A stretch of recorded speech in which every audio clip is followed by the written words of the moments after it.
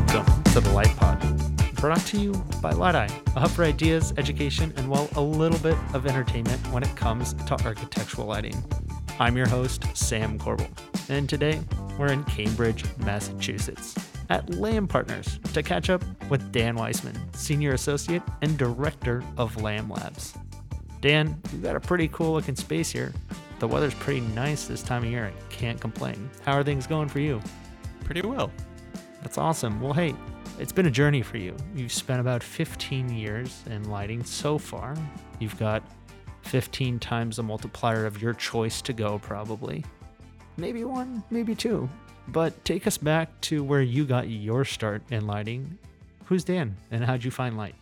Thanks, and welcome to our office. I have an interesting path to architectural lighting. I have wanted to be an architect since I was a little kid. Went to architecture school and was planning on finding a job in architecture. And right before I graduated from my undergrad at Washington University in St. Louis, I met Paul Zafiriou, a principal at Lam Partners, when he received the Distinguished Alumni Award, and I happened to sit at his table. At the end of the dinner, he asked me if we wanted to come to Cambridge to work at Lam, and he also noted that they had bagels on Fridays, and I was hooked. Wait, you gotta explain the bagel thing to me. What's it with bagels on Fridays, and can I come back? Today's Friday. Well, Where's the bagels? Unfortunately, COVID life does not allow that these days. All but right. We were doing bagels every Friday or some sort of fun treat, and that was definitely my primo selling point for coming here. But seriously, I was very sensitive to light and climate and had a very strong sense of wanting to be in something that involved sustainability. And at the time, the big hot news on the street in lighting design was the 20-watt ceramic metal halide lamp that was this supposedly super energy efficient, super high output lamp. Did that thing have a special name? It was the like Cosmo? I don't remember that one, but it was like the T4.5. Oh, nice. Yeah, of course, the T4.5. Right. Those things are everywhere today. Totally. Not. Funnily enough, we did an exhibition at a gallery back right before COVID. We wanted to relamp the existing lights in the space with LED color-changing screw-based lights, and only to find out that they were in fact metal halide. So that became a gel application instead. Wait, what are gels? No, I'm just kidding. Funny. Any rate, so I was here at Lam from 2005 to 2008. Worked on a number of really wonderful projects. I was only planning on staying for 2 years. I stayed for a third, but I had always planned on going back to architecture school for graduate school and ended up doing that. Spent 2 years at Ann Arbor, University of Michigan, where I did my MArch, and then... Go Blue. Oh, yeah. Got to have my experience going to a Big Ten football game. An absolutely massive, massive, massive arena with a lot of beer. And Barack Obama spoke at my graduation, No and I got way. to sit on the field for it in the rain, which was amazing. Did he say Obama out at the end? Probably. Nice. I had always known that I'd wanted a second degree, maybe was interested in a PhD, and was planning on sticking around at Michigan for a Master of Science, and then ended up getting into a degree program at Harvard Graduate School of Design called the Design Studies Program. Worked with Christoph Reinhardt, amongst others. Did a lot of work in daylighting analysis and spent some time working in Haiti, doing project work that spanned energy analysis, daylighting, community engagement. It was very fulfilling, very interesting. After the earthquake, it was a very hard place for them to be in. So It was really very eye-opening. And then after I graduated, I sort of got stuck I was doing some design consulting for some solar energy companies. Was working at home. We were waiting for a grant to go through that would bring me back to Haiti. It was taking a really long time, and I finally cut the cord and needed to get a real job. So I went and got hired at Softy Architects. I'd worked for Softy's office when I was at Lam, so I had a pretty easy in there and worked there for about a year and a half. What'd you do for Softy? A whole range of things. Most importantly, in one sense, I got my CA hours finished for my intern development program work to become a licensed architect. Fair enough. But I also helped run a competition for a huge housing development in Singapore, which was an incredibly rewarding experience. Singapore is an amazing city. I built the Grasshopper script for the sky bridge for the Chongqing building that is now just completed in Chongqing, China, Cool. which was pretty sweet. And I spent a lot of time working on a tower in Toronto that was, a good experience. There's a lot of towers in Toronto. A lot of towers. All that being said, I was starting to think about my next steps, and then Lam called me and asked me if I'd be interested in coming back. They were down a designer, and so I thought about it a while, jumped to the opportunity, and in doing so, I had also become really interested in developing an R&D lab, and so proposed to the firm that I could develop Lam Labs as a sort of side piece of our office. And the principals were really excited about the idea and brought me back in with the intent that I would sort of kick this new platform off. What is Lam Labs? Lam Labs it's a headspace. It's a way for our office to develop ideas that might be outside the realm of a typical project. It also encompasses project work that might not be traditional lighting design, where we're hired by a client to design the lighting for their building or urban space or whatever. So it encompasses us doing competitions, doing exhibition work, engaging in academic research, working with lighting manufacturers to develop lighting products at a much more sophisticated level. Increasingly, it's also been our framework for doing academic engagement and teaching. That's really cool. You guys have a multifaceted approach in the sense that lighting design maybe typically is lights in a space or lights in a plaza, but you look at light as it can be anywhere and everywhere, and you want to help contribute in any way you can, including the design of luminaires, which is something that's fascinating. And it brings up an interesting topic, and that is interacting with light. There's several ways that people interact with light, whether they're conscious of it or unconscious of it. What's your take on interacting with light as somebody who maybe isn't informed about lighting? Lighting, first of all, is a wide-ranging topic, and to limit the conversation, I'll talk to architectural lighting. I think lighting is the invisible force that's guiding people's perception of space. To me, the most dynamic spaces are those in which the lighting is so wrapped in with the architecture that it's impossible to sort of tease it out. The concept of sort of the lighting showroom or the signature fixture that happens to be emitting some light is significantly secondary, in my book, to one's experience of architectural space, material, form, transitions. You mentioned earlier that you think about design often, whether or not it's what you're actually doing at that physical point in time or as it relates to whatever else is on your mind. When it comes to lighting design and you dive right into what it means to illuminate a space, what do you think about when it comes to you personally interacting with light? Well, I think the most significant driver for me, and I think it's something that was instilled in me by the culture of our firm and our history, is the philosophy of light what you want to see. Creating an illuminated environment is really about identifying the surfaces, the objects, the spatial qualities that you're trying to let people see and experience.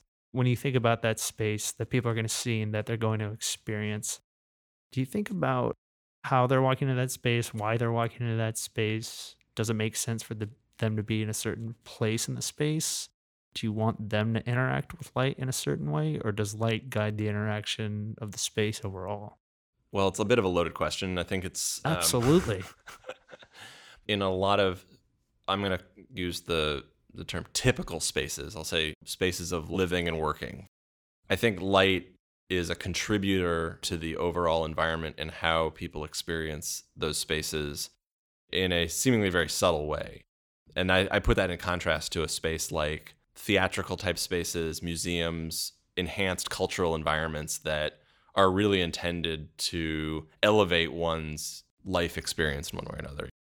You can walk into a cathedral, and even if you're not religious at all, you are going to feel the grandeur of that space. You're going to experience the quality of light of that space. It's going to have an impact on your being at a very fundamental level. And that may or may not be appropriate in a lot of our more mundane environments. So when you step out of that mundane space and you go into an environment of heightened perception, these are typically spaces that maybe are specialty or spaces that have a specific purpose.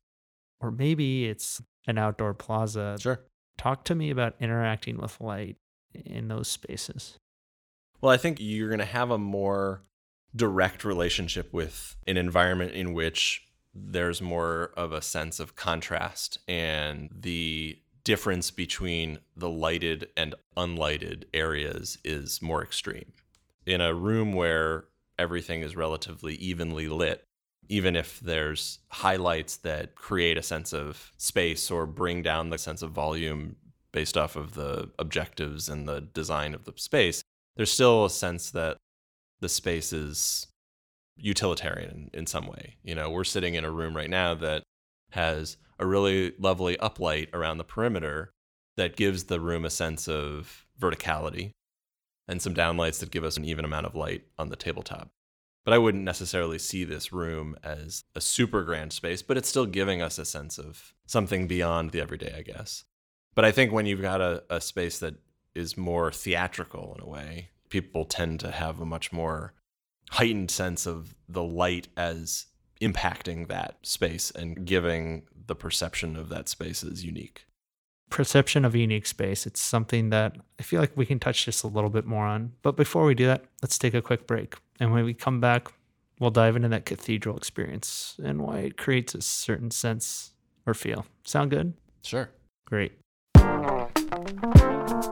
Hey, real quick, it's Sam. The Light Pod is brought to you by Light-Eye, a hub for ideas, education, and a little bit of entertainment when it comes to architectural lighting. They bring you content that's fun and easy to share, listen, and watch, like short 2-minute videos for this podcast. Check them out. That's lytei.com.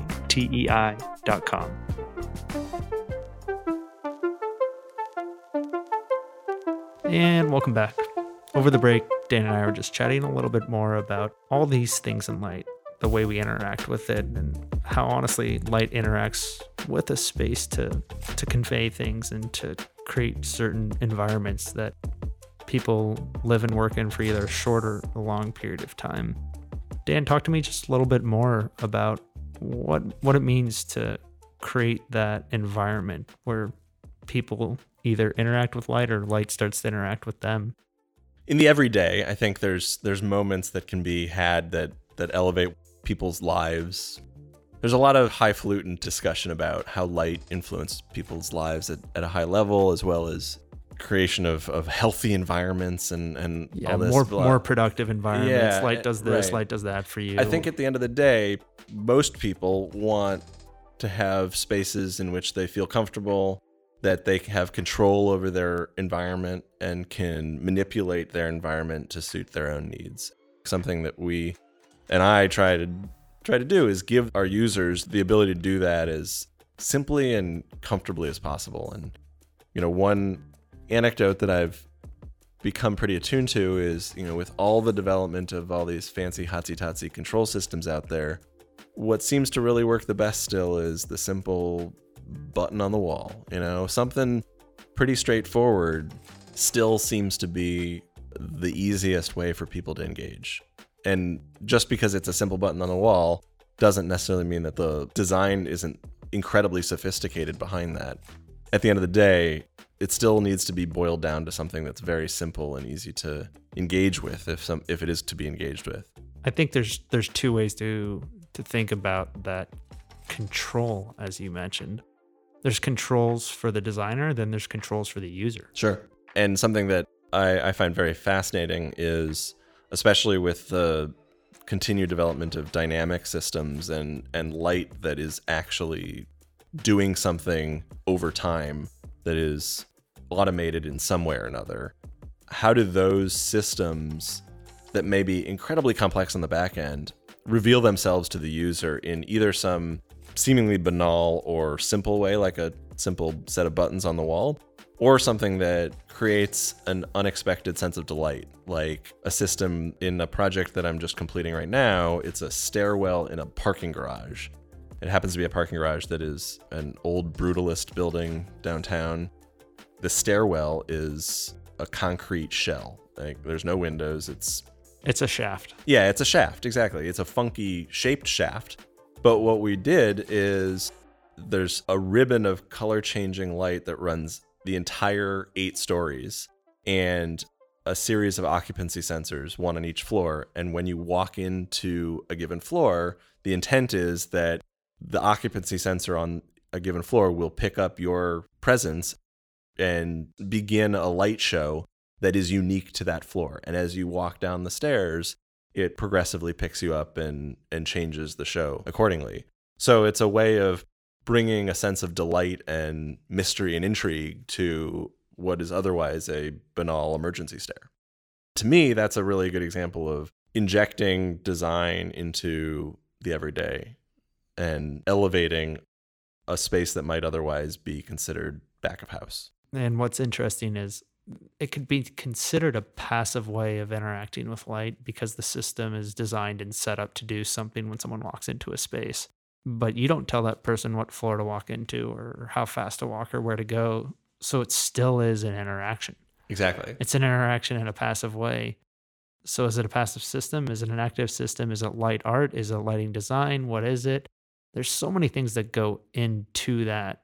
And I think what I'm really excited about in the stuff that you guys get the opportunity to work on and think outside of the box on is that the fresh approach, the different approach, the uniqueness of evaluating an opportunity around constraints that a typical solution isn't necessarily the answer. Well, a good second parallel to that is one of my favorite constraints is a tight budget because it takes all the fancy hardware off the table and forces a much closer interaction between us and the architect. I am a registered architect. I speak that language. And when I engage with my client, they are also an architect, usually. And that puts us in a unique position because very few other consultants are actually operating really at the same wavelength as the people that have hired them. That adds credence to the idea of architectural integration at a really fundamental level. And having a tight budget forces one of two things. One, a generic lighting engineered solution that is overlaid on the architecture and is devoid of an integrated process. It's a pre-engineered integrated solution that doesn't require design thinking. Or it's using cost-effective hardware to embolden the architecture and elevate it in clever and unique ways. And I think that's something that our office generally and my practice personally is something we take a lot of pride in. When you talk about all of those things, what do you think is the best way for you to go about understanding that interaction? To be brutally honest, it's all through digital modeling and visualization these days. We are now operating in ostensibly real-time design. So using photometrically accurate visualization software to be able to model the lighting as it would actually interact with material in real life in the digital environment and be able to test and manipulate. It was really a big seed change. The parallel I make is when architecture found digital fabrication, and all of a sudden architects that were forever relying on contractors to build their creations all of a sudden were using digital fabrication tools to create the end result directly out of their own offices. In the same way, we have now been able to operate directly on the lighting itself as opposed to operating through an intermediary medium such as drawings, sketches, markups. In a section drawing, for example, that may be a great way to convey a simple concept to a client or to an owner about what the intent of the light is supposed to do, but it's not really going any further than that. It can't really be used as an analytical tool beyond that. Sure. And so using photometrically accurate visualization in real time allows us to actually design the lighting in the space and see its effects and understand the experience. And one thing I really like doing is starting with the shot that the architect has provided us with their sort of sexy rendering. Absolutely. The concept. But the particular view that they've taken and then turn the camera around and remind them that that view that they've created is not the only way to experience this space, and to actually provide them, well, now with VR, that's becoming more standard, and with tools like Enscape and Lumion that allow the architect to experience this too. This is a little less of a shift than it was maybe 5 years ago, but I feel very strongly that we're thinking about the entirety of a space and its experience, and not just the curated view. Yep, absolutely. It's immersing yourself and making things real, photorealistic, real-time design. That kind of takes all the guesswork out. But what it does is it gives you guys the opportunity, I think, to focus on what you do best, and that's the design, and understanding it and evaluating the benefits versus whatever potential pitfall there is by legitimately knowing what's it going to be like, what's going to happen. And this isn't to diminish any of the other very critical aspects of the design process for us, doing mock-ups, sample review, testing products, and sketching and engaging our clients in sort of multiple ways.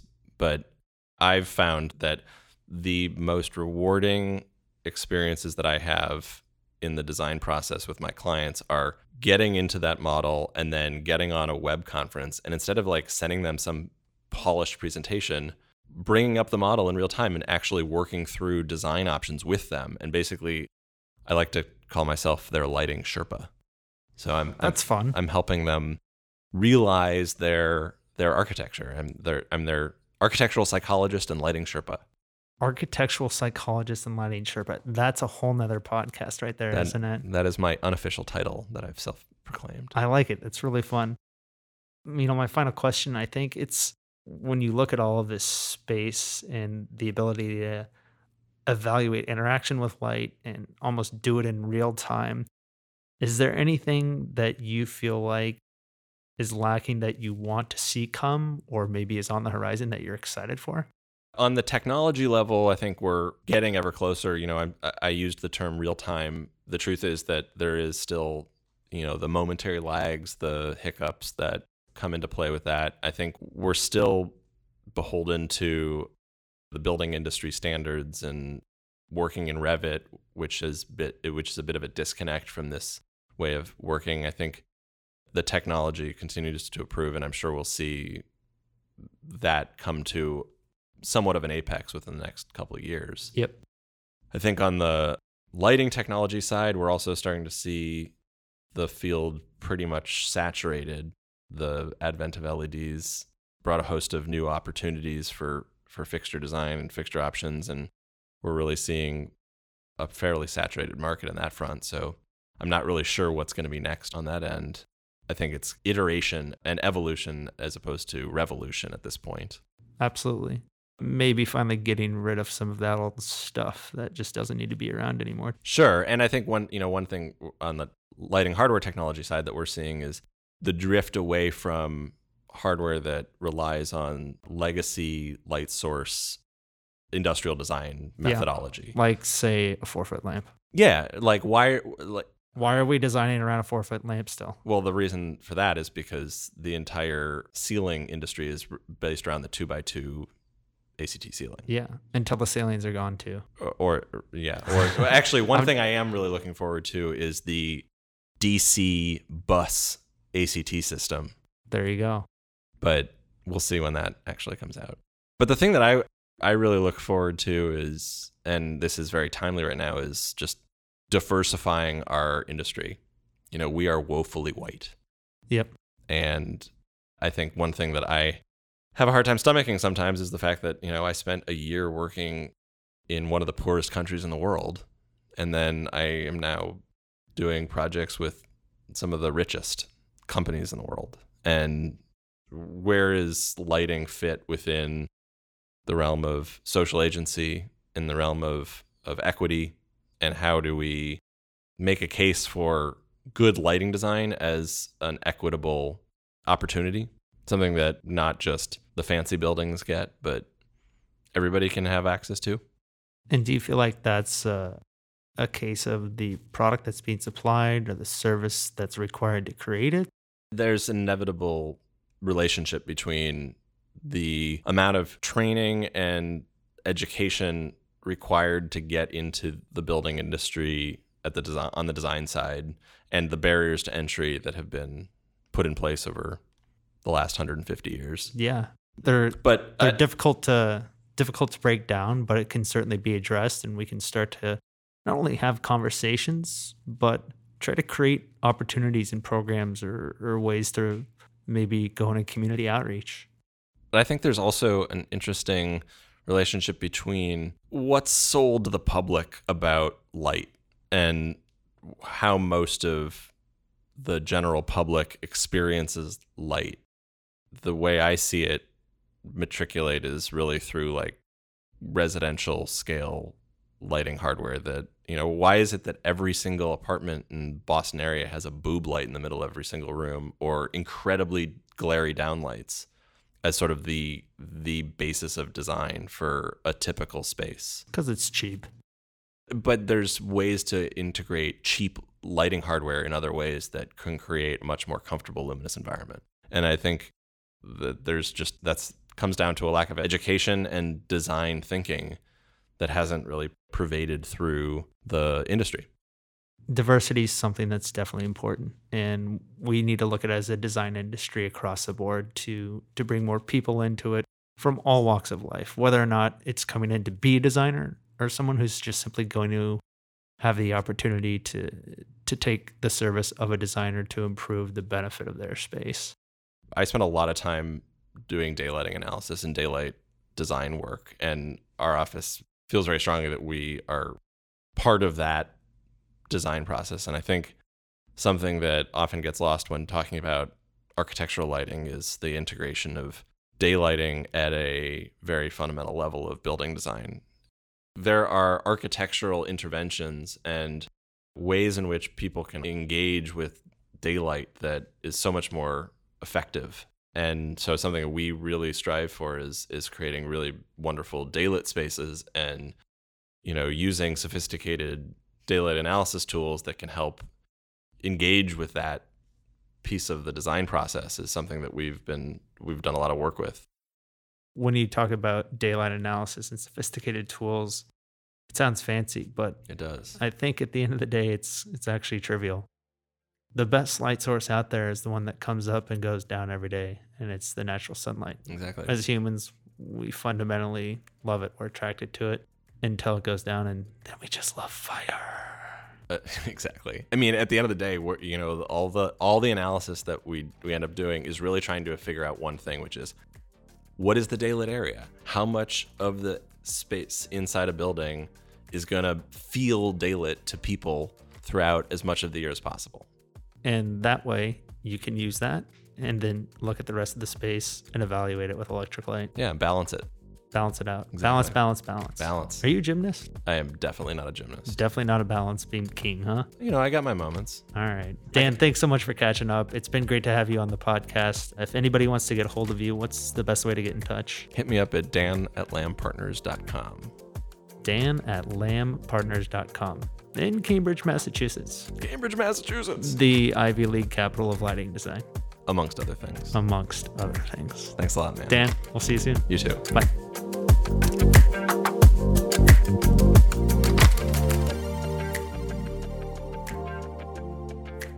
Hey, it's Sam. Real quick, if you enjoyed this podcast, make sure to go back to wherever you listen to it and click that like, follow, or subscribe button.